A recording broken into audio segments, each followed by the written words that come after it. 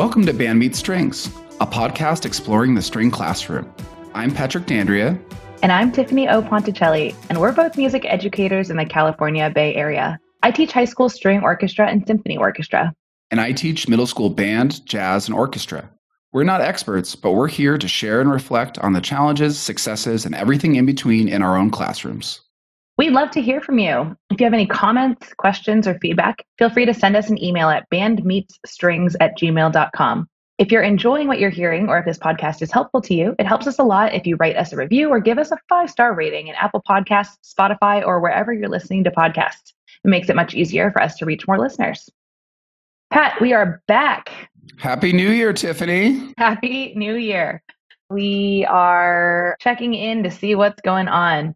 Today is sort of the middle of January, and we are back in the swing of things. Our program had a phenomenal time at Midwest. We were super excited about how our performance went, how the entire process went. We did not get caught in the Chicago storm, so we were all happy to be home relatively on time. And now that we're back, January and February is a slog for, I think, everyone, teachers, students. I always find this time of year really tough. So I am looking forward to our upcoming winter concert. I think we've got great rep planned. I'm really actually excited about it. I was doing a quick list of who we are playing, composers and arrangers, and it looks like Lauren Bernofsky, Kevin Day, Julie Lyon-Lieberman, Adrian Gordon, Roger Zaire, Stephen Chin, Ty Fraction. That was a list of living composers. And then Samuel Coleridge Taylor, some Tchaikovsky, some Albanese. And I think we're just really excited about this range of genres, styles. There's klezmer, there's electronica, there's Tchaikovsky. It's going to be a fun concert. So I think getting myself out of the blues helps by just having rep that I'm excited to work on with kids and that they're excited for too. And then we'll talk about this a little bit more at the end of the episode, but I am planning for Orchestra Olympics 2023, which is a very big deal in my orchestra program, and that helps me get out of the slog too. Love it. How about you, Pat? What are you up to? Well, first of all, congratulations, Tiffany, on Midwest. Thank you. You made it. And from everything I heard, because I sadly did not travel to Chicago this year, it was just a stunning performance. Just a huge congratulations to you and to Sandy and to all your kids on it. What an incredible accomplishment. So well done. Thank you. You said you have a winter concert coming up. Do you do like a January thing? It's a great question. Yeah, we actually usually do a December thing because of Midwest. We pushed our regular orchestra concert into January because we ended up doing a Bon Voyage concert and a Nutcracker Symphony Orchestra concert. So our string orchestra kids actually haven't performed since fall. So this cool. Upcoming concert is going to be chamber orchestra and string orchestras, and it's in the third week of January. That's awesome. And I mean, good for you, probably for a lot of reasons, but smart to just like push that to after you got last Chicago, spring, us knew we didn't want to do a concert the week before we left for Midwest. It's so nice when you can look back and be like, thank you, past me, for taking care of me. Exactly. Well, I am similarly back in the swing of things. I have similar feelings about January and February because they kind of feel like, at least for me, a little bit of a dead zone in terms of like performances. Mm-hmm. To be honest, right now, after our first week back, I am loving having just the freedom to teach and feel like there's not something that's right on the horizon we're getting ready for. And yeah. It just has felt really freeing in a way that's exciting. I think the way we're getting into fundamentals and technique feels, again, very much more open and we can explore, which is awesome. But even in the repertoire, it's fun just to play. Honestly, it's just fun to play fresh rep after banging away at that winter concert music for so long. So I'm enjoying that. Our December concerts, I thought, went very well. I was really pleased with how the kids performed. I was really, really actually pleased with all of the ensembles, but especially with full orchestra, which is a group that just kind of comes together a few times before the actual performance. And that can be challenging with such a large group. For sure. But they performed so well. I thought all the kids, the energy from the kids was really palpable and exciting. And I was totally vibing on that at the concert. So I was really pleased. I listened back to the recordings and so much that I was proud of. I definitely was listening, just hearing a lot of timing stuff that I feel like was true in all of the groups. So I think for me, I'm reflecting on how can I help the kids to play more together in a new space a lot of that, I think, is that I rely a lot on their listening Mhm. at the detriment of their watching. And so I think that's something that even as we've come back this week, I'm just being more demanding of the kids in terms of eye contact and where they're placing their stands, and me giving less verbal cues in terms of timing and trying to rely on. So that's a skill I want to try and build. Yep. That specific thing really is also a difference between band and orchestra. The amount of time it takes to physically move your bow is different than the amount of time it takes to push air through, I think. And so that's a band orchestra thing. And also, I think it really is a COVID thing where kids played by themselves in their own homes for 2 years and they stopped doing the watching part of things. Yeah, I found that to be true. The other thing with band is like, not in all pieces, but when you have percussion, there is something that, there's a built-in metronome. You're not wrong. You play a march and you get the boom chick going. Everybody else just kind of fits right in that. And your job is a little less required. For sure. It also just being, we talked in past episodes about being in new rehearsal spaces or performance spaces, but like we're in the gym. For sure. And man, the gym, there are sounds from our December concert that are still ringing in that gymnasium. But all that said, I know I was really pleased, and I very much enjoyed the break. But I had a good week being back with the kids, so happy to be back. Great.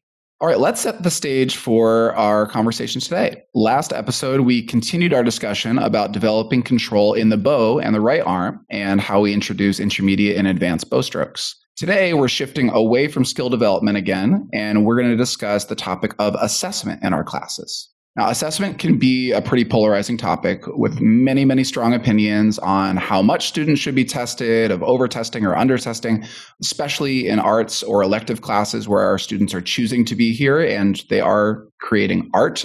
We want to encourage that. Today, we're going to speak honestly about our own opinions on assessment. But that said, assessment is something that we all have to do. It's a part of the education process. And we'll try to keep a perspective that assessment can and should be a very valuable tool in our teaching, both for us and for our students. We'll start with discussing our own why for assessment, sharing our past and current mindsets on the purpose in our classes. Then we'll discuss what skills or material we're assessing in our classes. And finally, how we administer these assessments and record grades and share feedback with our students. We are going to share a bit about all of the various assessments that show up in our gradebook, but the primary focus of today will be on the what and how of assessing related to playing assessments, where our kids are actually performing on their instruments and we're giving them feedback on how they play. Before we talk about our grading breakdown and our philosophy, we wanted to share a little bit just about what learning management systems we use and the grading systems that we're using in our school districts, just for some context. Tiffany, what do you use at your school? Yeah, so we have been longtime users of Schoology. I think our Schoology contract started prior to my being there, so earlier than 2012.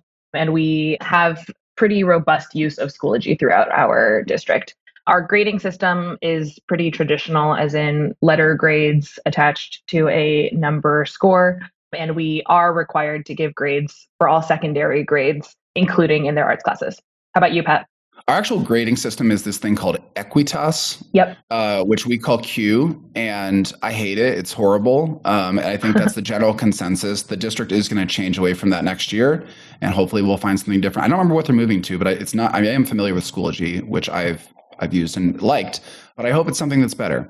But most of the actual assignments and interactions with the kids don't happen on Q. They happen in Google Classroom. Right. That's where I post my assignments. I don't post grades there, but most of the actual, like how kids are interacting, that's where they're living. Oh, that's fascinating. So they have their grades separate.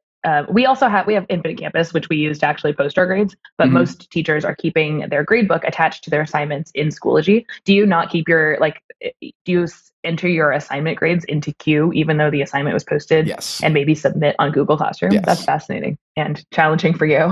Well, do you have to enter in grades to Schoology and then transfer them to Infinite Campus, or does... We have a pass-through that does it automatically, or but that's it's like a back-end plugin that someone created. It's not supposed to talk to each other. Yeah, that's the only reason I don't use Google Classroom for that reason, is it doesn't communicate that way. So I would have to enter grades in twice. So I just put all their grades there. But it's weird because the kids, if they look on Q and they see an assignment, they're like, well, what assignment even was this? Then they have to go back to Google Classroom to check. It's not ideal. Yeah, that seems really challenging. My reasoning for using the Schoology gradebook, even though it's not the official end gradebook, is because that allows them to see their rubrics and comments within the rubrics within the actual assignment that they had submit to. So it's more student friendly.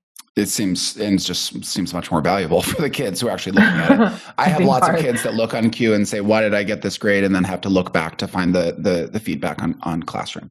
In terms of our grading system, we are also on an A through F system. We are required to give grades to all of our students at the secondary level, including in our ensemble classes. That's not true for all of the arts classes. We have a elective wheel, and those students don't get graded. Okay. But for my classes, for band and strings, all my kids get grades. So that's a little bit about what we're looking at and what we're using. I know that varies school to school. Let's share now about our philosophy. I guess I'll talk a little bit about what I've done in the past, because I feel like my mindset has really shifted, especially in the last year or two. In the past, for my grading breakdown, I used to have a really heavy emphasis on concert performance, way too much on concert performance. And I think, to be honest, that came from a fear of students not attending concerts, which in my current district has never been an issue. But in my previous district was something that I felt like I really needed to hold over the kids' heads. As I reflect back on that, I don't think that really felt correct, but that is what I used to do. We all changed, yeah. Yeah, and most of the other parts of my grade, like classwork assignments and assessments, were a smaller emphasis. So again, that just felt really out of balance with the grade actually representing how the students are doing in my class. So I feel like a lot of that shifted. In terms of the assessments that I gave in the past, sometimes I would give playing tests on rep. I often would give scales because I taught band, and that was something that I thought that all kids should do. The rep was kind of like quality control, just to see how things were going or to reinforce things that were a little challenging for them. And the scales were a technique check-in. But again, as I look back on it, I think my overall feeling is that I felt like I had to assess the kids, so I created assessments because I had to. And that didn't feel really valuable in a lot of ways. When I did the assessments for the kids, I would either do remote recordings where the kids would submit a recording, often video, or I would do individual pullouts where I would have the kids come into my office and they'd play one at a time. The recordings that I did, when I did those, to actually listen back to those and provide feedback to me required a tremendous amount of time. And the feedback process is really removed from what the kids actually did, because sometimes the grade, I'm listening to those the week following they actually submitted them. So it's really far away from them even remembering what they did. Obviously, they can listen back to it. It felt really impersonal. So I haven't always loved that as the primary way of assessing, but that is what I used to do. And then when I did individual pullouts, which was much more personal and was right in the room, the impact on instruction time is really significant, because if I have 50 kids in a class and each one of them takes 3 minutes to be assessed, and then there's a transition of every kid going in and out, I mean, it would take sometimes 2, maybe 3 days to go through scale assessments. And that's all just lost teaching time. I used to have, and still do have for some assessments, a really, really detailed rubric for all my assessments. And I honestly did that early in my career because I felt like I needed to justify the grade so that when a kid came to ask me, I had a reason, which makes sense. But again, felt very reactive to, I guess, my own fear about getting called out on the assessment. I would use that to calculate point totals. And I also would use it so that the kids kind of knew what I was listening for. So when they were preparing, they knew what to expect in terms of what they were going to get graded on. But I just found the kids never looked back at their rubric stuff unless their grade was something that they didn't like.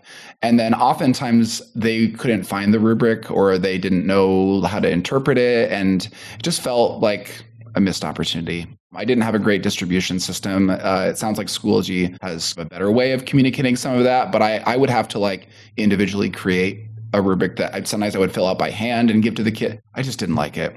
I guess if I can be honest, I think my fear of assessment in the past has come from a lot of places, including that assessment can be a real pain to put together.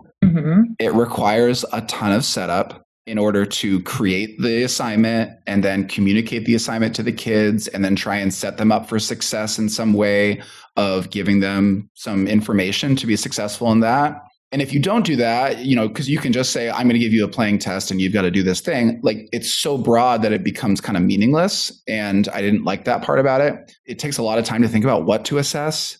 And then because of all of the time that's invested in it, if it's not valuable, it just feels like a waste of time. And managing all of the details of the assignment document and the rubric and entering in the grade, it just has felt like a lot. So that for me, I had a lot of feelings about that. Yeah. No, I think you're naming a lot of the things that many people feel. Yeah. And I think my mindset has shifted in the last couple of years, in part because of the return, as I said, in part because of some conversations that are happening at our school site about the value of grading and what the grade should be. And I think my mindset now is that assessment can be super, super valuable and really actually helpful to the things that I actually already value and want to do in my classes. So I feel like that shift has been helpful. I'm excited to talk more about that today. My current grade breakdown for reference is I do 25% of my grade is ensemble skills. That is largely the students' daily classwork of coming to class prepared, being engaged in class, participating in discussion when they need to perform something, that they are doing that, and that they are doing all the things of being a good ensemble member, taking care of the people in the class. 30% of their grade is homework and practice records. Every 2 weeks, the kids have to turn in a practice record. I have a document that they complete that essentially asks them what they practiced and for how long. To be totally honest, we could do a whole episode on practice records alone. They are varying degrees of completion. And I have no doubt, like many people, including many teachers, that there are lots of kids that those practice records are not an accurate representation of what's going on. For sure. Yeah. I mean, I asked the parents to sign them. I think for me, I have set an expectation that they should be practicing regularly. And I asked the parents to either be complicit in their lives or to hold them to an expectation at home. I'm not in their homes, so I don't know. But I do find that the kids, because of those practice records, they talk about practice and they think about practice, and they have an understanding that musicians practice. That's a part of being a musician, is that you practice. So I actually think that the culture of practice in my program is really positive. I think kids kind of get excited about trying to work hard. And then there are lots of kids that probably don't do the practice and either don't submit something or submit something that's not accurate. And I am totally at peace with that. The written work that I do, which is a variety of things, often some kind of response assignment, either to a recording that they've done or a recording that we listen to, or a performance reflection on something that we've done, or a performance that we get to watch. And I find those very, very valuable. And those come in a variety of formats. Sometimes the students are sharing their feedback with one another. Sometimes they're just doing individual work. 25% of the grade are playing assessments, and we'll talk a lot about those today. And then the last 20%, which is only 20% of their grade, is their performances that they attend. And I do have that as part of my grade book. I know that there are a variety of different outlooks on that and different schools that say you can or can't have that as part of the grade when it's not a part of their school day, but that's what I have. I really want the assessments to be valuable and an opportunity for me to learn about the students' current skill development so I can support them better and get an opportunity to help them if they need it, and for the students to get meaningful feedback on their performance because they need to know if they are or aren't doing the thing. So it helps to guide them on how to improve. The assessments that I'm doing this year are mostly mastery based. So students perform something and they are either given a grade that shows they are at mastery, they are nearing mastery, or they do not have mastery, and that's it. In terms of the playing assessment part of that, it's only 25% of their grade. So that's not the majority, but it is significant enough that it impacts their grade. I mean, students can be getting a B or a C if they are really struggling on these assessments.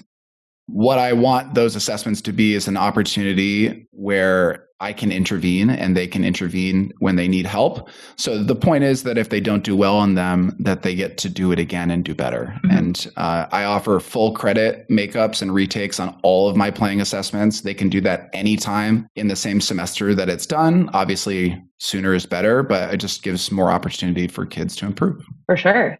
That was a lot of information that I shared. Sorry. No, I appreciated hearing it. It's interesting. You're right. It's so personal. I think we have so many things about assessment that are similar, and then so many things that are actually really different as well. So I think this episode will be a great way for us just to share what we're doing. Yep. There's lots of what you said that really resonates with me. I love the idea of assessments being valuable for students to learn what they're doing. Right.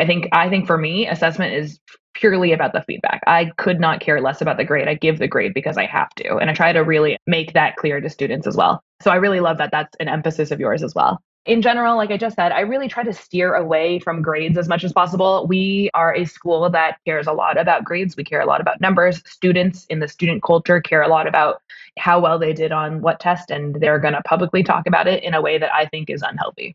My goal for orchestra is to make that so it's a class where they don't have to worry about the number as much. And instead, we're working on individual growth, and we're comparing that individual growth, comparing using learning targets in a standards-based grading program. So we are, although we're on Schoology, which is not designed for standards-based grading, we've sort of hacked our system to allow us to use rubrics for everything, with learning targets that are published to students and parents. And so every assessment, anything they're assessed on, from ensemble skills to concert to like a technical playing test, we are pulling learning targets from this list to make up the rubric for that event.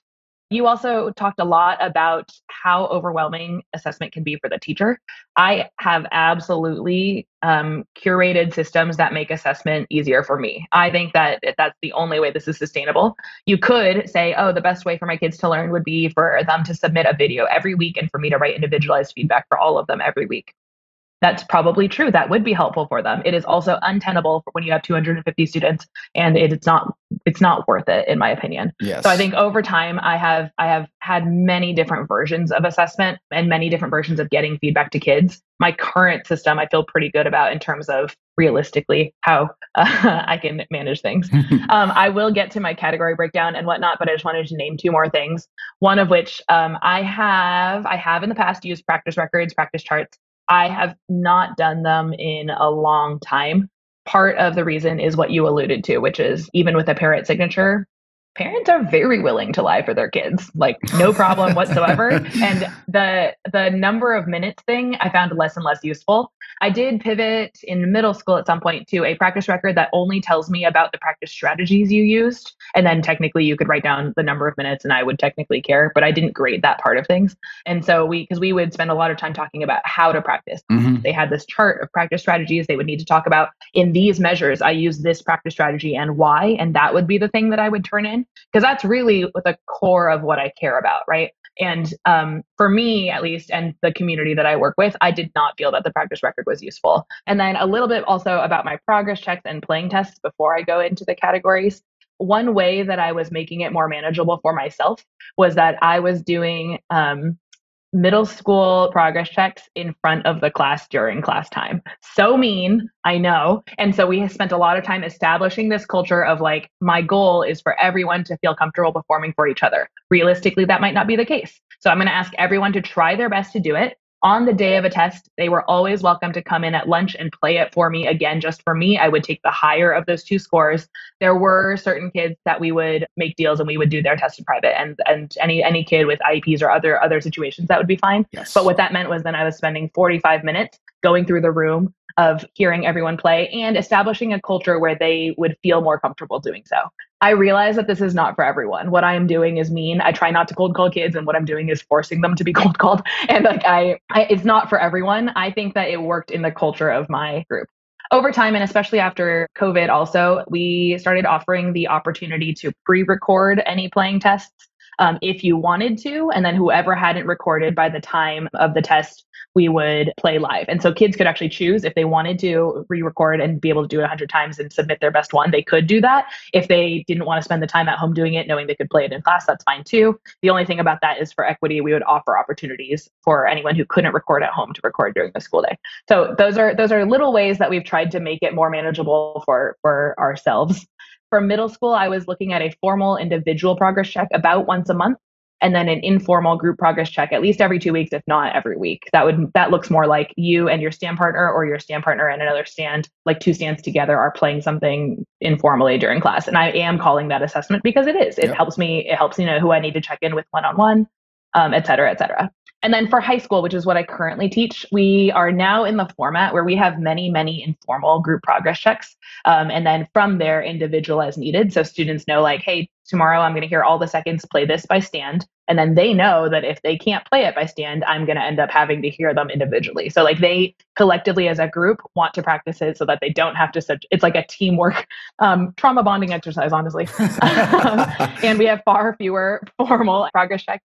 But we do have ways to hold students accountable. So what I want to do is avoid this, like, I have a test in orchestra feeling, this like feeling of dread about coming to orchestra. And I'm talking about high school, and particularly my very academics focused high school students that I have in my class. I think avoiding associating orchestra with dread, which they already feel with everything else, I think helps the health of our program overall. That being said, I do hear them all individually play. We do a formal seating audition in high school, so we will hear them all at that point. We usually will hear them again in the second semester as well. That means that I am not hearing them individually nearly as much as many other orchestra teachers. And it's working for us here.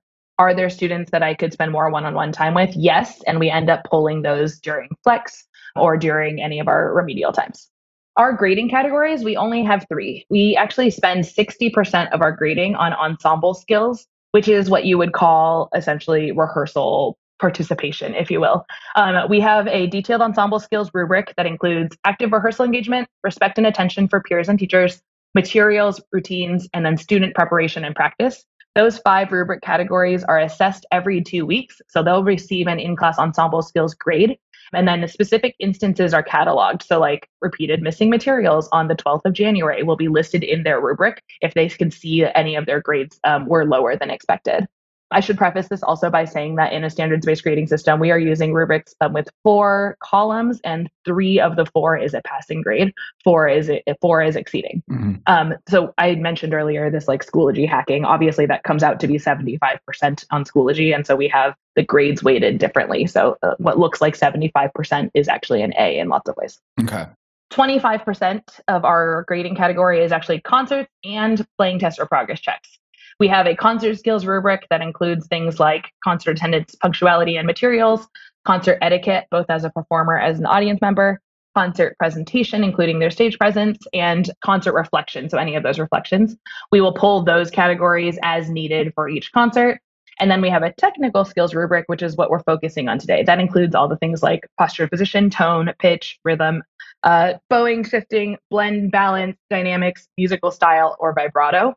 The way that it works with these learning targets is that we're then able to make a custom rubric for each playing test. So I have all of these categories to work with. If my playing test I know is going to be something that really involves like shifting specifically, I'm going to pull that category. I want to also make sure that pitch and rhythm and tone are not affected by that, or posture and position, but I won't be assessing vibrato and necessarily blend and balance on that same test. Mm-hmm. So this allows us to sort of custom make rubrics for each test as we see fit.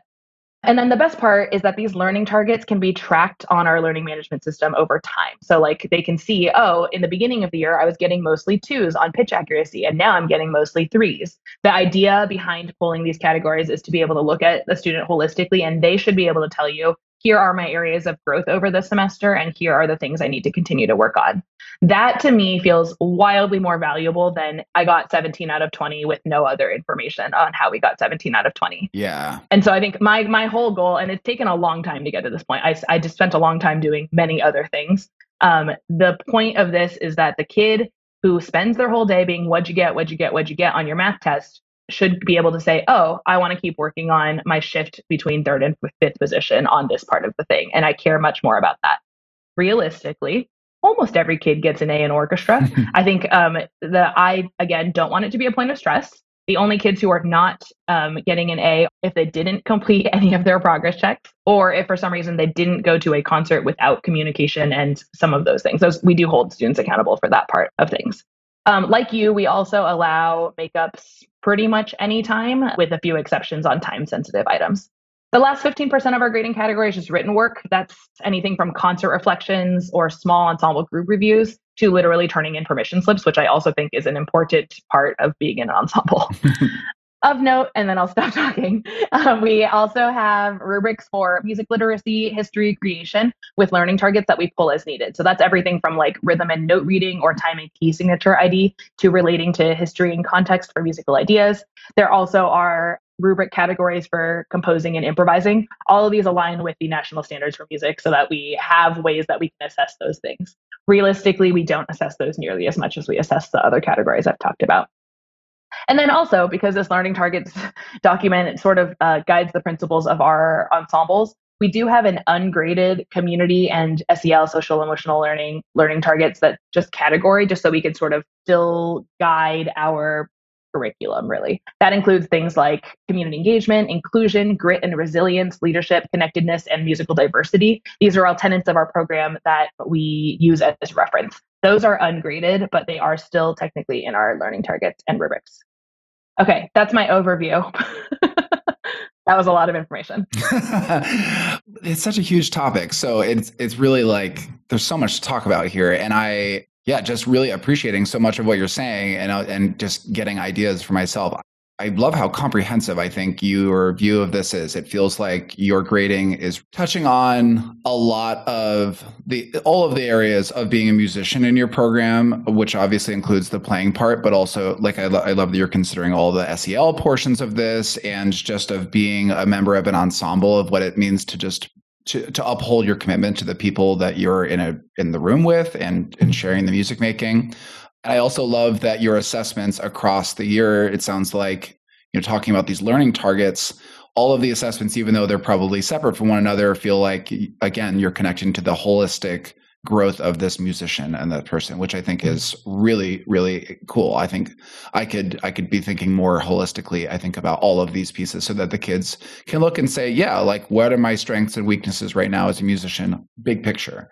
For me, if a student doesn't have an answer to what can you be doing better, then the assessment has failed, right? Because if all they know is I got 16 out of 20, that doesn't tell them anything. So I think the point of being so specific with the rubrics is so that they can point to specific skills, specific measure numbers, even within the gradebook comment that tell them, hey, here's where I needed to work on this thing. Yeah. I like your view on practice records. I think that what I want out of it is the thing that you're talking about in terms of the strategies part of it, because teaching the kids how to practice. I had started creating a unit of how to practice this year, and I feel like that needs to be fleshed out even further. But I think that if I were connecting it more to the actual practice record of the skills that they're using, that would be most helpful for them, because I think the kids giving them like a smorgasbord of here's all the things you can do, and having them just identify those things, I think would be really valuable, because if they have to just think from the ground floor of like, what did I do? That's a big lift for them. But if they kind of have, here's all the things that I can choose from, here's the one I chose, and here's how it works, that seems really effective. So what you're describing is my practice skills unit, which actually we could do an episode on. I think the idea is that if they have an idea of even a strategy they want to use, even if they aren't sure how to apply it yet, that could be one way to go. Or you could say, hey, I need you to practice these 24 bars, and I want you to look at this menu of options, and you come back and tell me, what did you choose and why? And then also reflecting on what was effective. Yes. In this process that I'm talking about, I was spending class time on that, right? So we're spending class time, we're filling out this thing saying, hey, I know I want to do this. I'm going to talk with my STAM partner about which strategy we think will be useful. And I'm giving them class time when they come back to be like, hey, how was this for you? Did it make sense? Because I think that to me feels much more valuable than my mom signed off 60 minutes. I don't mean to sound disparaging about that. I understand there are students who are really motivated by making sure that they have followed the rules and done that. And it works for many people in many programs. It's just not where I am. Yeah, I think the practice, again, we could talk more about it. My mindset has gone back and forth. When I taught at Amador, which is the feed, my feed into that program, we didn't do practice records. It didn't feel necessary. And I think at the middle school level, I did them in part because of the previous director, Paul used to do them with the kids, and in part because I felt like, well, the kids at the high school learned how to practice somewhere, and I think I'm where they must be learning it. So that's why I was like, they should be learning how to practice somewhere, and I think that this is where it is because. No, you're actually reminding me. Also, I teach only high school now after 10 years of middle school, and I specifically don't talk about practice strategy nearly as much as I should in high school. Like in high school, they need those reminders. Yeah. They need all that. And for some of them, it is new information. I should be talking about that more than I am. The last thing I was thinking about is just like your rubrics also feel very comprehensive, that everything has all these categories. And it sounds like through your learning management system that the kids are just able to access that feedback so easily, which is so valuable. I definitely am feeling like I am still trying to find a way to marry the learning management system piece with the feedback piece.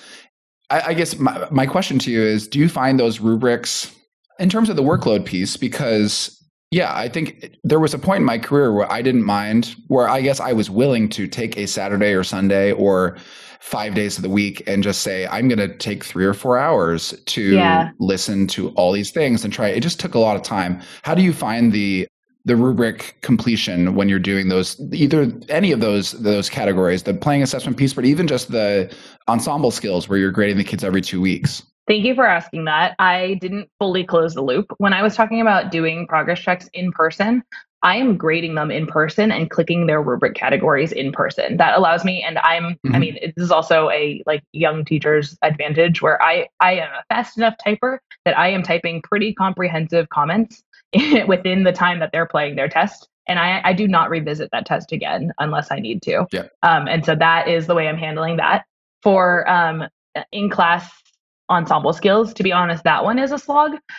But almost every kid is achieving full credit on those. So what Okay. it ends up being is a lot of clicking and a lot of things. What we end up doing is like anyone who's not getting full credit, we'll flag those and mark those in, and then just avoid them as we go. It's not a perfect system, but that at least is giving them a data point for the 2 week period. And also, we are required by our school and district to be giving a grade update within that 2 week period. Okay. So it is giving them an idea of, hey, here's where you're doing. Nearly every kid is getting full credit. So that part is kind of annoying.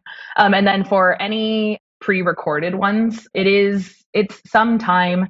I'm talking about it very casually, but we actually set up a lot of background information on, hey, when you're recording your test, here are the things I need to be able to see. If I can't see them, you're going to play it for me in class. And then we have, they know, most of them now know the formula of what they need to say, what they're doing. And also that if I can't see both hands or the angle is wrong, that they're going to have to redo it anyway. So we set up a lot of things that make it so we, generally speaking, I will watch it once, type the comments during the time that I'm watching it. And that's, yeah. And we'll talk about this more, I think, with the next topic, but also keeping your progress checks short. That's going to be a game changer. You do not need to hear 3 minutes of every kid playing. In fact, you don't have time for that. Or if you do, you are doing something different with your weekends than me. I have not created a practice test during a weekend in a long time, and I have set up the system to be that way. It's not perfect, but it is, I think, realistic. I like amen to keep it short. That was one of the biggest things I've changed this year, and it is like a game changer for just the manageability of being able to do it. And I still get, I don't know, I feel like I get as much information as I got when I had to listen to 3 minutes of material as I get in 10 seconds. Yeah. Absolutely. And I've done that before where my test way too long.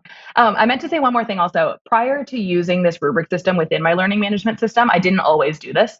I actually was using a Google form or similar that only I was typing in to give their grades. And then I was exporting that data and using mail merge to be able to give a sheet of feedback to each. That's what I was doing prior to this, which I think could still totally work. It sounds a little bit complicated, but really what it is you're giving comments to kids on paper. What I would do in that case is I would also write all the comments on the top, and then I wouldn't write the total score. I would give them the score for each category, and then they had to add it up to find out their number. That stops a lot of kids from just being like, oh, I got 16 out of 20 and then throwing the paper away. One other thing is that for sixth graders or people who are going through my testing system for the first time, in order to truly de-emphasize the grade, I would often make them do a Google form loop back. So after their first assessment, I would write in all their comments, and then actually I would make them fill out a Google form that says what my comments were so that they can prove to me that they know where to go look for them in the rubric and they didn't just glance at the number and leave. So they would actually have to literally physically copy paste the thing back to me. I would spend one short sixth grade class period on that because it's worth it to me to know that they at least have an idea of where to find it. And that I think also helps to emphasize to them, hey, I care about the word feedback and I want you to tell me what you can do. And then they would also then reflect on their test that way, which is a useful skill. As much as possible, you can hear the central theme of what I'm doing is I'm really trying to decentralize the importance of the grade. I do not care about your grade. That's right. It's more the information that's connected to, and the grade is a byproduct Exactly. of the feedback combined with this system that we're forced to work in. I'll talk more about this, but the grading piece of how I provide feedback is through the Google Sheet Mailbird thing. I'll talk a little bit more about that. It is Oh, cool. Okay. totally doable, and less complicated than I think I thought before I did. I got a little help along the way. And you were talking about just the assessment method of doing when you're doing things live and in person. I do almost all of my assessments now in person in front of the class. Yes. I it's funny. I don't disagree with you that like there's some of that feels mean for the kids because they are having to do it publicly. But I think in my program, the culture of our program is that every single student needs to be successful for the whole group to be successful. And it's our job to ensure that we are all successful. As a part of that, my kids are playing individually regularly as just part of our instruction. I think part of the reason that I chose that model this year was because it fit more into what I'm doing Yeah. on a regular basis. I would say my kids don't go more than 2 weeks without being heard individually in class. And again, what that means isn't cold calling of so and so play measure 16. Let's see if you can do it. But we're working on this concept together. Now let's hear everybody do it and see what differences there are. That's just a part of our exploration in class. Love it. So when we do it as part of the assessment, it feels like it's just connected to what we're doing regularly. I also, you shared this, provide other opportunities for a variety of different types of kids. Certainly students that are on IEPs or 504s, but there's some kids that are just terrified to do that for a grade in front of the other kids. And I want to give them another avenue to do that. Doesn't mean that they don't play individually in class. They do, but they also have the opportunity to come in during lunch or after school or we have a flex period where they can come and play for me and they feel more comfortable. And I'm fine with that because that serves that kid. I think that's exactly what it is. Is the reason why it feels mean is because the thing that flags for me is diverse learners, right? Yes. So like, I think I want to make sure that I'm helping to serve that. But I also, for kids who are able to play for everyone without an incredible like takeover of their nervous system, I do want to encourage them to do so because like our goal is to be able to play for others. I don't know. It's conflicting. There are people who will listen to this who feel like that's like too super inappropriate, and I understand that thought as well. But you're talking about a culture that's been established in your program. So like I feel the same way. I think it totally depends on the culture of your program, which is a reflection of your community you're teaching in and of you. And that works for me in my classroom because I think it's what my classroom is already. And the kids there wasn't this huge culture shock of, oh my gosh, we have to do this thing in front of everyone. That I don't even want to be in this class. That's a totally different experience. It's like, well, that's what we were already doing. And now we just have to do it for a grade. And I always try and tell the kids, like, if it doesn't go well for you, you just do it again for me. And my goal is that everybody gets 100. Exactly. The point is that we're all at mastery. Right. And if that didn't happen for you today, we'll give you another opportunity and I can help you. Totally. All right, let's move into discussing the what of what we're actually assessing with our classes. Tiffany, when you're thinking of what skills or tasks that you're giving to your kids, how do you approach that? Yeah, so zooming in on sort of the technical skills portion of things, we usually are assessing kids on some combination of specific technique development, and then my tests always include something from the repertoire. Ideally, in an ideal world, your rep is directly highlighting your desired technique development, but some combination of those things fits well. So like an example of a very common 7th and 8th grade test I would have had would be like, hey, in high tech for strings, page 26, first exercises A and B, which are about shifting. You're going to play A and B with no repeats, and then you're going to play 8 bars of this piece that uses that exact same shift. So that would be a perfect assessment to me that would show, hey, I understand how to do it. And then also I can use it in context. Or maybe we have been working on spiccato bowing, and then so the test is only a passage of music with that spiccato. Or depending on time, it might be a scale that we've been working on with that spiccato plus a passage for music. My assessments always have something from the rep. Students all have access to the rubric on Schoology before the test, and it's discussed ad nauseum. They should actually be able to name back to me all the categories that they're being graded on for each test. And when they're preparing for the progress check, the students will play it in class. I will project the rubric, and they will give themselves a grade in each category They will hear their stand partner play. They'll give them a grade for each category. It's not like a joke or a mean thing. It's like just genuinely you want your stand partner to succeed. And then I will play a test for them and then they will give me a grade for each category. The idea is like it should not be ambiguous. Why did I get 15 out of 20? The goal is that they should know, hey, for this category, I want to get better on this thing. And it should be, I like removing any mystery of how they got that grade. What about you? I really appreciate hearing that. I love that you are pairing the fundamental skill with the repertoire piece of it. I think that's like this perfect marriage of what do you need to understand at a rudimentary level, and then can you transfer that to the actual repertoire itself? And I also love that you are using the rubric as part of the preparation process. I think that was something as a younger teacher, assessment, the idea of assessment to me was not directly connected to instruction, which seems so ridiculous, but I love that you are using instruction to build these skills, and then the assessment is just a check-in to see how those skills were built, and that you're giving the kids tools in the activities that you're doing along the way to help them see how they're doing with that. And I think the partner work is wonderful. I certainly do that in my classes.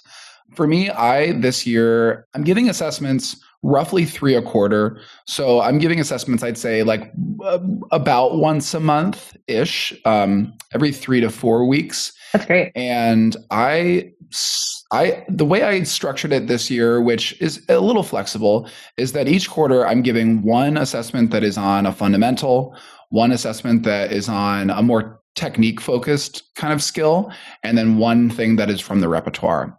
I'm really inspired in hearing that you're connecting the repertoire to all of the things. That I think that's really cool. Just like we talked about earlier, these are really, really short tasks. I'm not asking for a lot of material because I'm doing them in class, live, in person. I want to be able to do that in a class period. And I want it to feel succinct enough that it's just not excess. I would say that most of the assessments I'm giving are between 4 and 16 counts at a not fast speed. I mean, I love that. That's great. It's really, really, really, really quick. Yeah. The fundamental skills are usually like some really rudimentary skill concept. Oftentimes in my string classes, it's something that's bowing related or right arm related. Like I'll have them just play on an open string Mississippi stop stop, or the long bow challenge that you've talked about, or we'll just do spiccato on an open string, or maybe we'll do that on a finger pattern. But it's mostly right arm focused and something that they can apply to large portions of their music making, similar to how you discussed that transfer into the repertoire. The technique stuff that I'm doing is usually something that's a little more left-hand related, scales, finger pattern, shifting exercises, arpeggios. I've done some literacy and rhythm reading stuff this year to make sure that the kids are able to do some level of quote unquote sight reading. I mean, it is something that we've prepared, but that they're able to interpret those rhythms correctly. Those are the kind of technique stuff I've done. And then the repertoire excerpt, I did do one assessment this year where I had the students perform a long segment in a recording. Like it was maybe a minute and a half or so, depending on the instrument. And what I found is that brought back a lot of trauma of the, like, I have to now sit through all of these things. Yep. And the kids are not really getting the value there. So what I've done when I've done that is I've just done it as completion based, and I use it more as like, here's a targeted practice assignment for you. Like this is a thing that I want you to get better at, and you're going to have to submit a recording to show that you've worked on it, more than it is me giving them the feedback part. So I haven't loved that. What I did love is giving them a large segment that they need to come prepared with in class, and then telling them the day of the assessment, here are the specific measures of that segment that you're going to play. And again, that's like great call out. Yeah. 2 to 4 It's measures. so effective. I might give them, 30 to 48 measures, but I'm only going to ask for 2 to 4 of those in class because I don't need to hear all of that. If they can play the 2 to 4 measures, and that's the thing I want to target, it's usually pretty representative. I'm interrupting here, but I give them the whole piece. I tell them, hey, we're going to have a progress check on this test. You, with your stand partner, use your smart skills. What do you think I care about? What do you think I want to hear? That's like assessing a whole different other thing. And then in reality, I don't tell them what they're actually playing until the day of. But yeah, same thing. Yeah. And I found that was really effective because the kids come prepared with what they need to, and I only need to listen to a portion of it. Similar to you, The preparation for me is really, really important. I want to feel like the kids are set up to be successful. I don't want it to me, the assessments are not a gotcha of, oh, did you actually do the thing you were supposed to do? I think that there's a variety of ways you can do that with me doing some modeling, giving them some check-ins to see, like, are you meeting those rubric targets? Doing small groups where we can identify differences between the groups, and that just kind of highlights areas of growth where we're not matching. And then lots of versions of partner work where the kids are listening to one another and giving each other feedback that, again, is specific to those rubric criterion. Sounds good.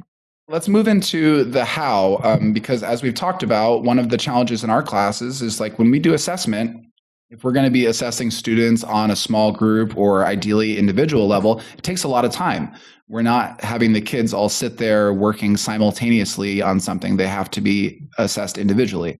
The model that I've shifted to that I talked about is individual assessment that happens live in class. The way I set it up for them is I create one Google document for each assessment, but I have all of my different class periods because I teach 6 different classes. They all have a different assessment. And I do keep the assessments for my classes all on the same timeline. It just helps me manage, like, this is the assessment day for all of the things. Love it. Me too. But I didn't want to have 6 different documents. It just felt too hard for me. So I do one document, and on that document is the criterion and the task for every single class period. You just have to find your class. The students are given a skill to perform. So an example is, like, I had my 6th graders in the first quarter perform the open escalator pattern, which is a finger pattern I've talked about in previous episodes. And they do that on the Mississippi stop bowing, da, da, da, da, da, da, at 70 beats per minute. So that's the specificity of the skill. I give them 3 criterion. That's kind of my rubric, but the rubric is mastery based. So they either meet the criterion or they don't meet it. And an example is on that open escalator pattern. One of the things would be that they use accurate finger patterns, like they're putting the right fingers down. Another would be that they are playing with accurate intonation, that when the fingers are down, they're in the right place. And the last one would be that the rhythm is accurate and even. So those would be 3 criterion for mastery on that task. And then in terms of the grading, it's either they did it or they didn't. So if they meet the criterion, yes. And if they don't meet it, no. If they meet all 3 of those things, I call that mastery, and they get 100%. If they meet 2 out of those 3 things, so let's say on that open escalator pattern, they play the accurate finger patterns and their bowing pattern is accurate and even, so the rhythm is clear, but the intonation is not accurate.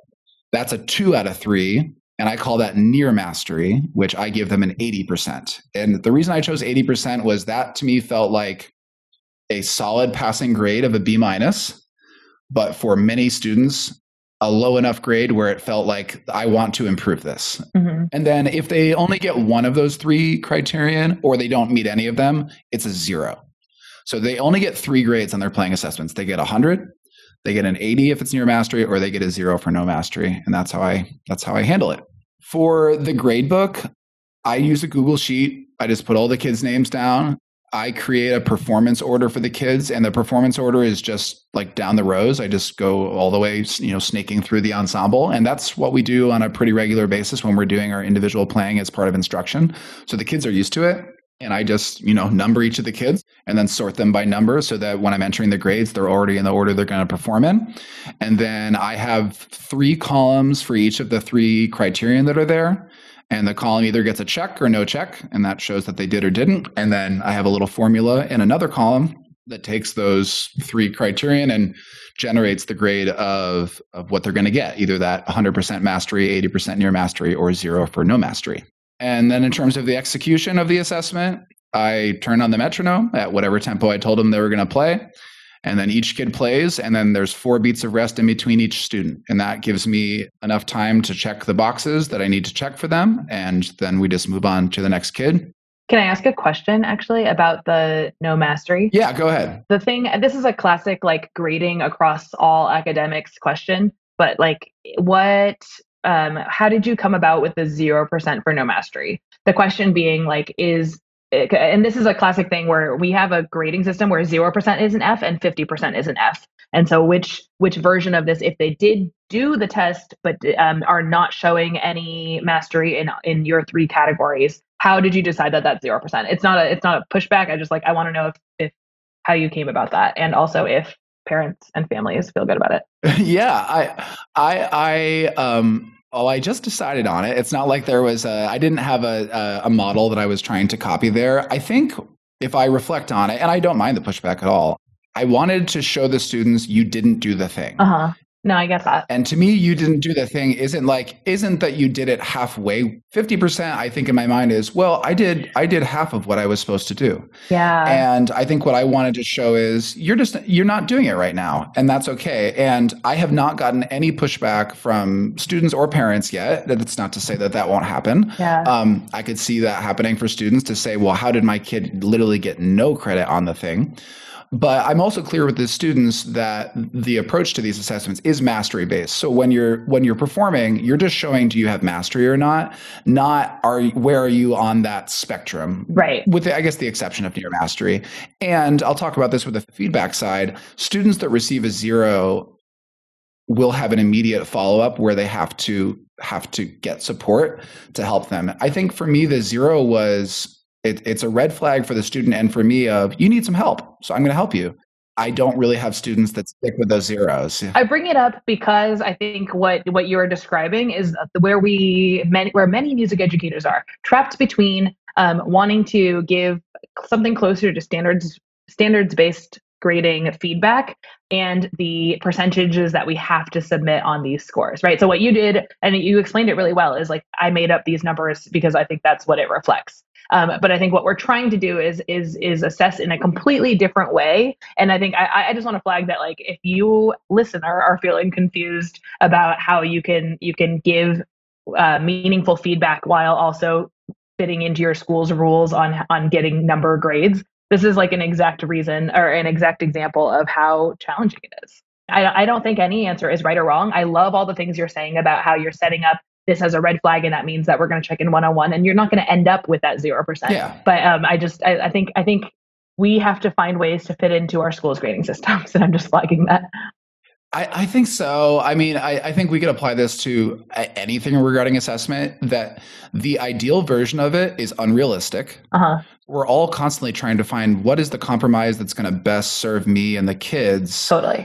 To do the thing. Yeah, it's really challenging. How do you go about doing your assessment? Yeah, so I touched on a couple of these in the original overview, but we have some combination of recorded versus live assessments at this point.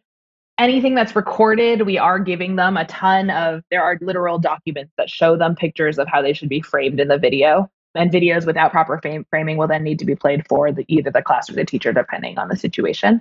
We are also in a culture within our orchestra where seating position does not necessarily directly reflect your exact stance in the ensemble. We have mixed seating, we switch seating a lot. So I think that helps a lot with this culture of not necessarily worrying so much about, like, did I get a higher grade than the person who is sitting next to me? For high school, my current system of progress checks is that because we are lucky to be co-teaching, we end up having one director continue to run rehearsal while we pull 2 stands at a time. That allows us to work with them directly, and the progress checks for them end up looking actually a little bit more like a small sectional. So we will play the phrase together, and then we will also target anything specifically that group needs to work on. With a group of 4 to maybe up to 6 people, it makes it so much less pressure for them. And I think, like I said earlier, I'm trying to avoid that feeling of associating orchestra with dread. And I think that helps to alleviate a lot of that. One other thing I didn't mention is that often if I'm doing a group progress check like that, or even a one-on-one progress check, I will have my instrument out. Sometimes the most helpful thing versus just like, hey, I need you to make that shift cleaner, is just to play it for them. And I realize that comes from like a teacher fluency thing, but even just playing it with them and helping them to identify, oh, here's a sound of what it could sound like, is really useful. Sometimes if I have 6 people playing for me, I'll play that second violin part and realize, oh, actually, this is why they're struggling with that thing, and then we'll work on it together. Ideally, in some world that happens before, but realistically, it's happening in person and you're discussing it in person. And I think that allows kids to have some kind of direct connection to what it should sound like just for that part. You can give them a reference recording, but that doesn't tell them how the viola line in measure 67 is supposed to sound. So I think that is useful. One other thing that is always important to me is that I will follow up with any students individually and poll them during flex time, or because of co-teaching during class, for any one-on-one work.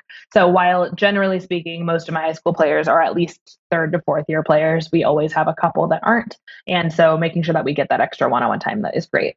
Two other things I wanted to note, for all of our things, all of our rubrics rather, 3 is a passing grade, right? So getting that 3 out of 4 says that you have completed that target. That allows us also to give those 4s to kids who are truly excelling and playing at a different level. So an example is like, did you do the shifts following all of the rules with your thumb moving and a clear sound overall? Yes. And then for the kid who's playing it super masterfully and like artistically using the shift to their advantage, that means that they would get that 4 out of 4. So that also, for me, this kind of rubric helps me teach to both ends in addition to the middle. So like it lets me recognize, hey, I really appreciated that you did this.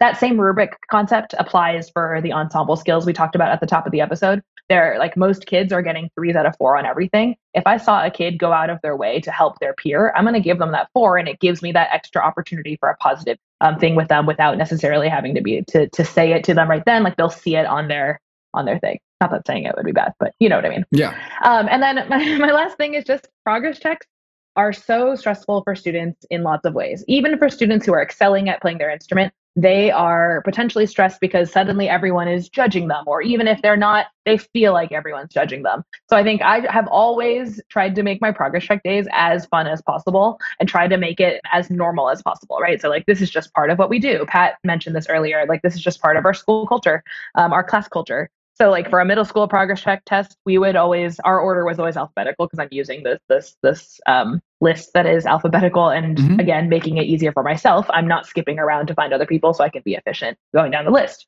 Because of that, we would switch who would start first, right? And so we would have a wheel on the board of everyone's names, and we would spin it. The first 3 people, instead of playing first, you get candy, and then the 4th person is who gets to play first, and we go alphabetical for them. But that person gets to choose: do they want to go forward in the alphabet or backwards? Because I don't care, I can go either way. Or we would do stupid things, like the kids would know to expect that the whoever would go first was always going to be decided in a silly way. We had one where I put everyone's names on a Post-it, and I had a kid come stand in the front of the class, and we stuck all the Post-its on their shirt, and then they flapped their arms and jumped up and down, and whoever was the last Post-it to stand was going to go first. Like it's all kinds of stupid stuff. This part is not really about assessment and more about like meeting kids where they're at, right? The more silly and fun and not scary you can make the progress check, the more that they can focus on, oh, hey, this is about like making our group better and not about me doing that. Do I recommend as a teacher spending time writing every kid's name on a Post-it to stick on a child? Not really. Did I do that? Yes, absolutely. Yeah, that's where we're at. I love that. Can I ask a quick question just about that rubric piece? Yeah, please do. So for students that get a 3, so let's say you get a 3 on all your rubric categories, so your overall rubric grade is a 3. Yep. What does that go into the grade book at? I know that's a passing grade, but yeah, so great question. So you were modifying the percentages to reflect letter grades, and what we've done is we've reflected the letter grades to reflect our 3 out of 4. Essentially, a 75% is an A in our class. Okay, so it still is an A. Does that make sense? And then so we modified it the other way, and that's because the system is not designed for the standards-based grading we're doing, and we just made it that way. It's not perfect, and it took a very large cultural shift of making sure kids know not to look at the 75% and freak out. Do we get emails from parents that are new to our program? 1,000%. Yeah. And we stayed in this purgatory between doing it or not doing it. Like 4 used to be a completed grade for us, 4 of 4. And then we switched to 3, which is more aligned with standards-based grading practices. Yeah. And yeah, it was a cultural shift for our program for sure. And for kids that get a 4, is there a difference in their letter grade? For kids that get a 4, no, they get an A still. And maybe in a case where a kid has like a ridiculously high grade, I give A pluses. I love an A plus. Like feel great about like this. Generally speaking, everyone gets an A in orchestra. I can tell you, I just submit my first semester grades. 1 kid out of all of my classes got an A minus. Yeah, I was just curious between that standard-based 3 and 4, because I've heard lots of, to achieve that 4 should be such a high standard that for students that are getting the 3, if they feel like they're just not going to get to that 4, like it can almost feel frustrating for them to feel like I'm not going to. Totally agree. But I like that for you, the 4 is acknowledging and giving showing them that they have achieved at that level, but earning a 3, there's no grade difference there ultimately for them, it sounds like. I think that's a smart way of doing it. Yes, I think that's the idea, is that, like, again, it's all about decentralizing the grade, right? Like, yes, there are some kids who are upset because they cannot get 100% in my class. And honestly, that's good for you. Like, you should take some time to consider why you care so much about that. And I say that having grown up as a Silicon Valley kid who went to a very similar high school to the one that I teach in, like, I get it. I also understand why parents are concerned that their child won't get into Harvard because they got a lower percentage A in my class. And it's just not the point. And I think, I don't know, it's my little pushback into this world as well. I think what I like is that there probably was a time in this country, and maybe there are different places where like getting a 3 on that, which is showing that you're meeting expectations, was a B or a C. And that was like, yeah, you're average. And in this world, I think most people are like, well, if I'm meeting those things, I should be getting an A. And I like that your system is still, they're still earning an A by meeting those things. And I haven't talked about the specific wording within our rubrics. In our 4-3-2-1, there's actually a description for each number. So most of the 4s are, I always play the bowings in the music accurately. I always play the rhythms. Most of the 3s are, I almost always. Yep. And I think that the goal of that is to be like, hey, as a musician, we're trying to be as realistic as possible. You're not always going to make that shift super musically, but if you are almost always doing it and understanding and demonstrating that, then that means that you are meeting that standard. And that's kind of that's where we are at. It's taken a long time for us to get to that point.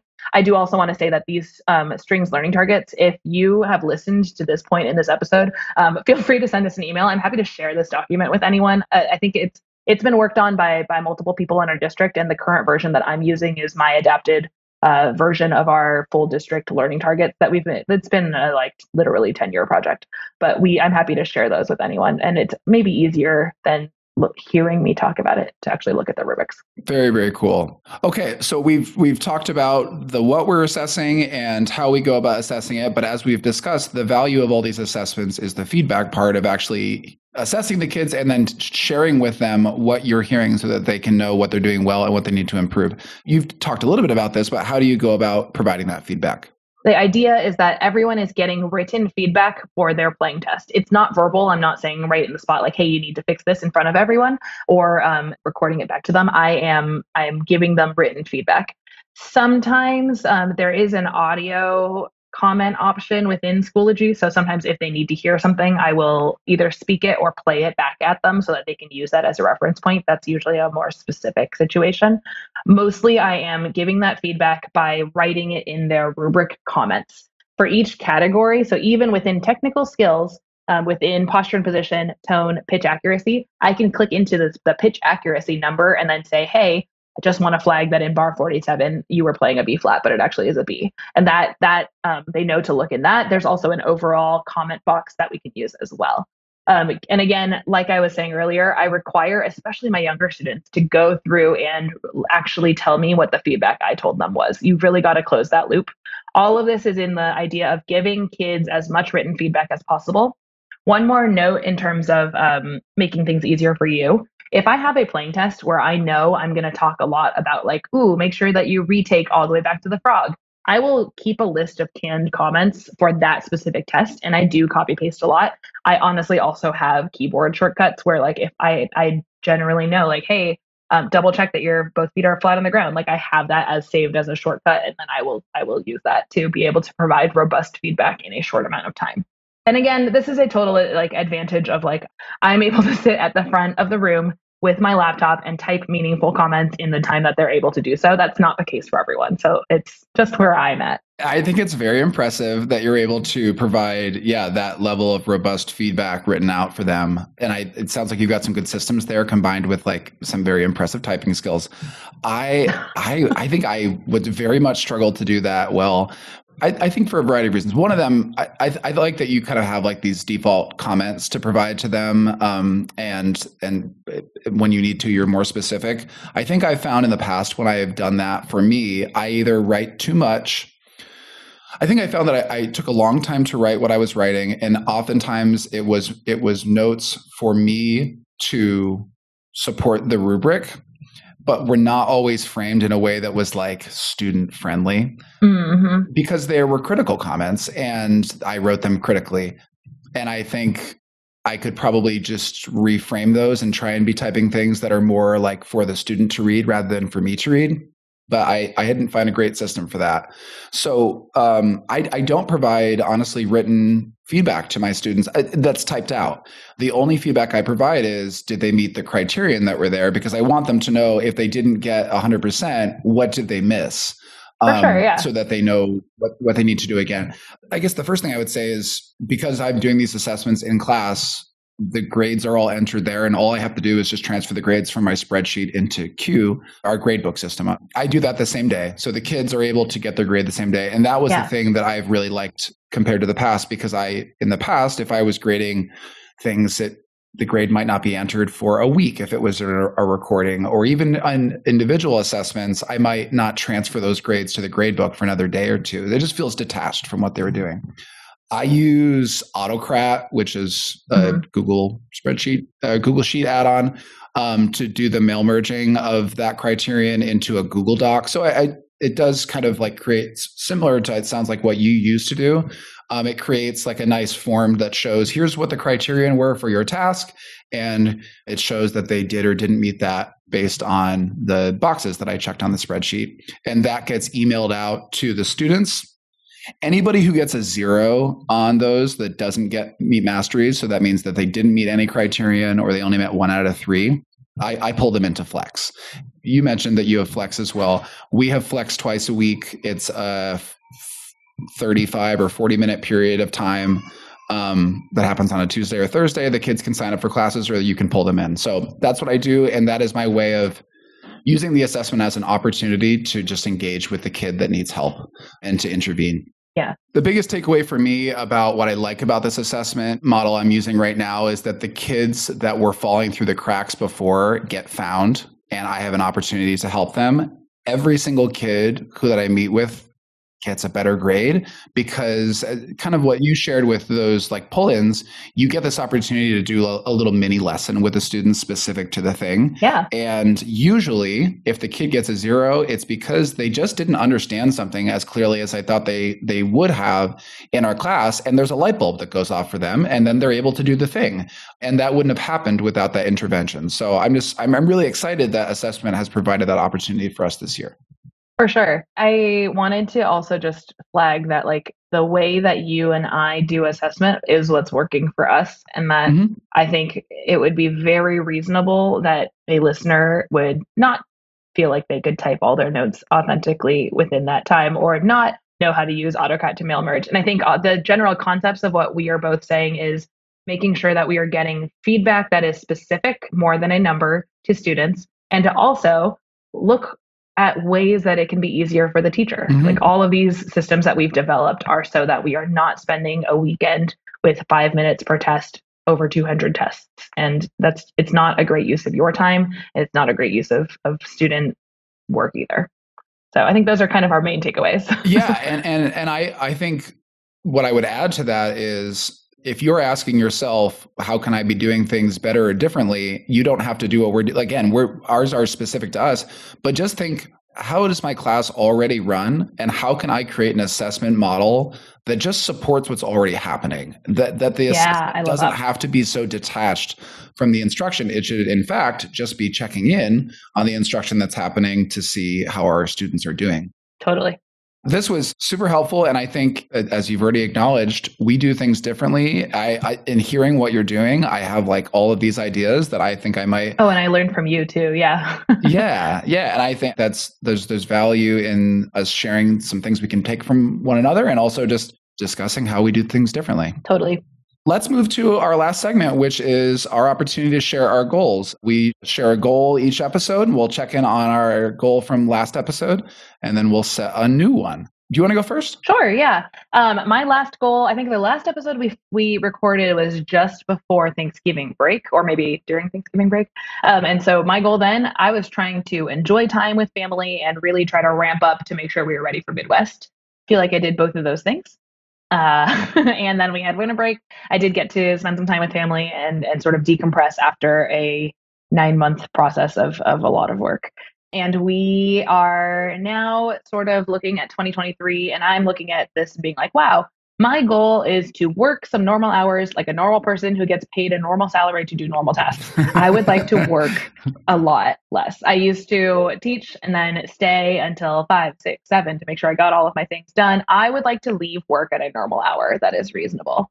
And my sub goal, which is probably contradictory to what I just said, is I'm super excited about Orchestra Olympics. That is a section versus section competition that helps to really energize our January and February timeframe. It's not lost on me that it is also when course signups start to happen. So it started organically in my second year of teaching, just as like a how do I make this time of year that is a slog better? It has evolved into a thing that students literally cheer for. Like even my most despondent high school kids who are way too detached, they friggin' live for Orchestra Olympics. It has competitions that run the gamut from like a scale competition to a rhythm thing to like entirely unrelated competitions that are directly stolen from the British TV show Taskmaster, if you're familiar.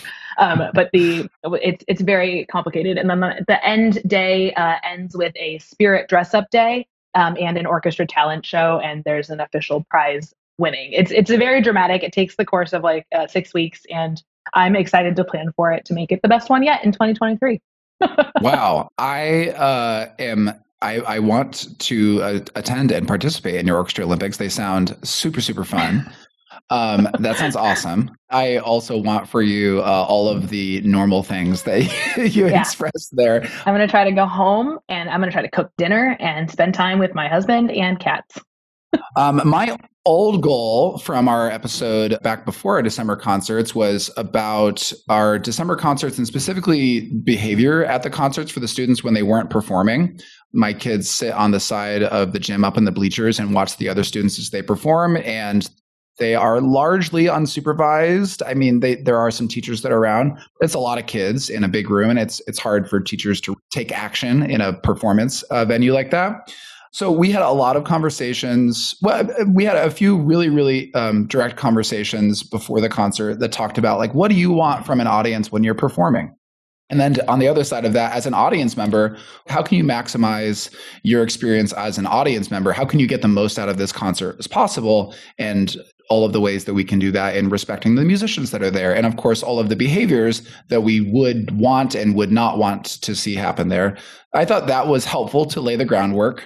Interestingly, at the orchestra concert, which was the first night, I do orchestra and then I do band, the kids were okay, but just the general room felt really rumbly. And the parents were excited to be there, but it definitely felt like more casual than I wanted it to. And I think a lot of that energy honestly came from the audience, not the students. Some of the students even made comments of like, it felt different than I thought it would. You know, some of that is like, you know, these parents who love their kids so much want to get a photograph and a video, and they're all moving around. It just felt a little bit like, for sure, this was not totally what I imagined in terms of the feeling of being in the gym doesn't help with that, certainly. Oh, totally. Yeah. You know, Natalie came to one of my concerts and my wife, and she was saying the same thing of like, you can only dress up a gym so much. Like it is a gymnasium, and that comes with a certain energy there. So it wasn't that people were disrespectful at all. Yeah. But it definitely felt like there was just kind of an energy level in the room. The kids, I would say, matched that energy. Not that they were totally off, but they kind of matched that. All that to say, the next night I had the band concert, which is there are more students in the band program and many more parents that attend that concert. And I was kind of thinking, okay, if the orchestra concert was like this, the band concert's gonna be a lot more. So what I did at the beginning of the concert is I just took a moment and I did it in a way that was like, we're excited to be here together. And a lot of us haven't attended many of these types of events in a while. We just want to remind everybody what it's like to be at a live formal concert like this, and talked about just some expectations, honestly, with the audience members. And the kids got to hear that, and it made a huge impact. And I thought that the way I laid it out for them was in a way that felt not like I was slapping at people on the hand before something even happened. It was more just here's a general reminder to our students and also parents for you of what is expected at a formal concert like this. And I thought when I was explicit like that, it really made a huge difference. And I was thrilled with how that went. And that might be a thing that I do at definitely the December concert every single year, just to remind everybody what it's like to go to one of those things. I walked away feeling like okay, this was good progress. Yeah, for sure. My new goal, which I have actually already kind of done a little bit of, is I walked away from the first semester with just some mess that I needed to get cleaned up. Our instrument storage room and our sheet music library and kind of the state of that had gotten a little away from me. So I actually took some time. We had a work day. We got back to do a lot of that cleanup. But the other thing I wanted to do, which I didn't get to do, is I want to reorient my room and just change things so that I can move about the room a little bit more smoothly. And I intended to do that on our work day and ran out of time. So I'm hoping to get that done in the next couple of weeks, just to change things up and see if that works differently and maybe in a better way. That actually, I feel like, is a great response to the January slog. Also, when kids come in and their room is reoriented, then that re-energizes the room in so many ways. Yeah, I totally agree. Thank you so much for listening. On our next episode, we will discuss tuning in our classes, and that will include how we tune at different grade levels in class, as well as how we teach our students to tune themselves both in class and at home. If you want to reach out to us with questions, comments, feedback, or ideas, shoot us an email at bandmeetsstrings@gmail.com. And of course, follow us on Facebook and Instagram at bandmeetsstrings. If you want to stay up to date on new episodes as they're released, please subscribe on whatever platform you use to play podcasts and consider spreading the word to anyone you think might be interested. We're hoping to spread this network of shared learning as wide as we can in the string education community. That's all for us. We'll see you next time. See ya. Bye-bye.